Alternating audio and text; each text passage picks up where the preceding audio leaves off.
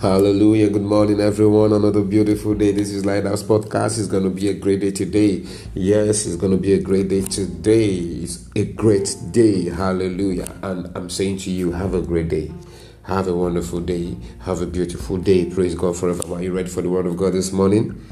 Are you ready for the word of God this morning? It's a beautiful way to begin your day. You hear the word of God, you speak the word of God, and you fellowship in prayer with the Lord. Hallelujah. There is a way to actually position yourself for the things that God has for you. Praise God.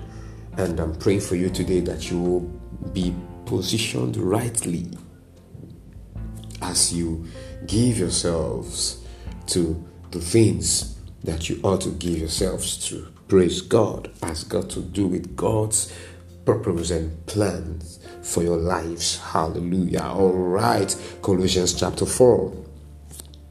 Colossians chapter 4, and I'll read verses 12 and 13. I'll read verses 12 and 13. Sorry, Philippians chapter 4. Philippians chapter 4, and I'll read verses 12 and 13. Hallelujah. I know how to be abased and I know how to abound. Everywhere in all things I have learned both to be full and to be hungry, both to abound and to suffer need. I can do all things through Christ who strengthens me. Hallelujah. Hallelujah. I can do all things through Christ who strengthens me. You know, many times we have taken this statement out of the body of the text in question. You know, you cannot actually use this to imply what Paul was not saying. The truth is that you cannot do all things. Hallelujah. Even you know that. You know that, in fact, Christ will not strengthen you to do everything. Christ will strengthen you to do the things that He wants you to do, which has to do with His purpose for your life. Hallelujah. So we must learn not to take text out of context and use it to actually pursue our personal agendas. Praise God forevermore. The believer's life is not dictated by things. Praise God. You see, one of the errors of materialism is teaching believers that they cannot experience negative stuffs, and that is not the truth of the gospel. Praise God. That is not the truth of the gospel. That's a lie. That's a lie. Because that's a lie. That's a lie. No matter your confession of faith, you must have found yourself in one way or the other actually experiencing bad stuffs. You have. Your car has broken down. You have gone to the ATM and money did not come out. You spoke, put hands, it did not come out. You have expected certain things at certain points in time and did not happen. You know, these are things, they happen. So pushing things out of their true order is not the way to teach the gospel. And because this has driven many into the recent craze for material things, and hence measuring true Christian success by things possessed. Here, Paul stated it clearly that he knows how to be abased, that's brought low, and how to abound, that is increased. This gave him experience. He learned from these both to be full and hungry. That is, there are times when he would have enough, and there are times when he would not have enough.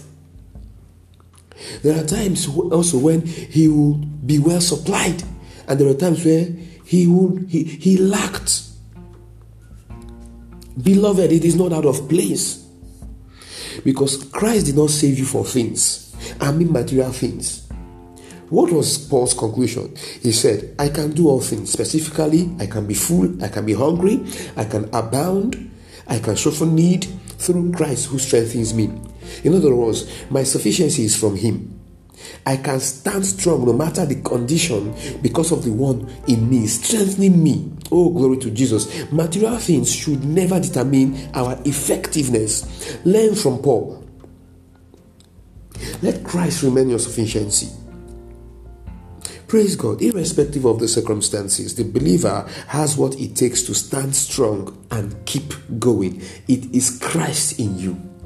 It is not the amount of money that you have. Hallelujah. Are you not still praying towards certain expectations? Have you seen them? Have you seen them? Have you received all the answers to all that you have been praying? We should be honest with ourselves. Now, has it changed your disposition as a believer? If it has changed your disposition as a believer, then the truth is that you have not truly understood what it means to walk with God. You have not understood what it means to walk with God. Hallelujah. So we must deliberately push materialism out of the church, because it is actually endangering the gospel. It is putting the gospel in a very, very bad light. So when people actually hear the gospel, all they say is, yes, they are looking for money. No, there is a way to go about life. There is a way to go about the things of God. We must learn not to put money at the forefront. Money should not be your motivation for ministry. Ministry should be your motivation for ministry. Money should not be what actually regulates your effectiveness. Christ is your effectiveness. So whether there is or there isn't, I move on. Whether I have or I don't have, I move on. Hallelujah. Men rejected Christ. He kept preaching the gospel. The Corinthian church did not support Paul. He kept preaching the gospel.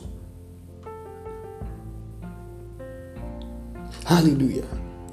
Men lost their goods. Read Hebrews chapter 10. They lost their goods. Yet their profession of faith did not waver. So why should we push a gospel that is actually anchored on material things?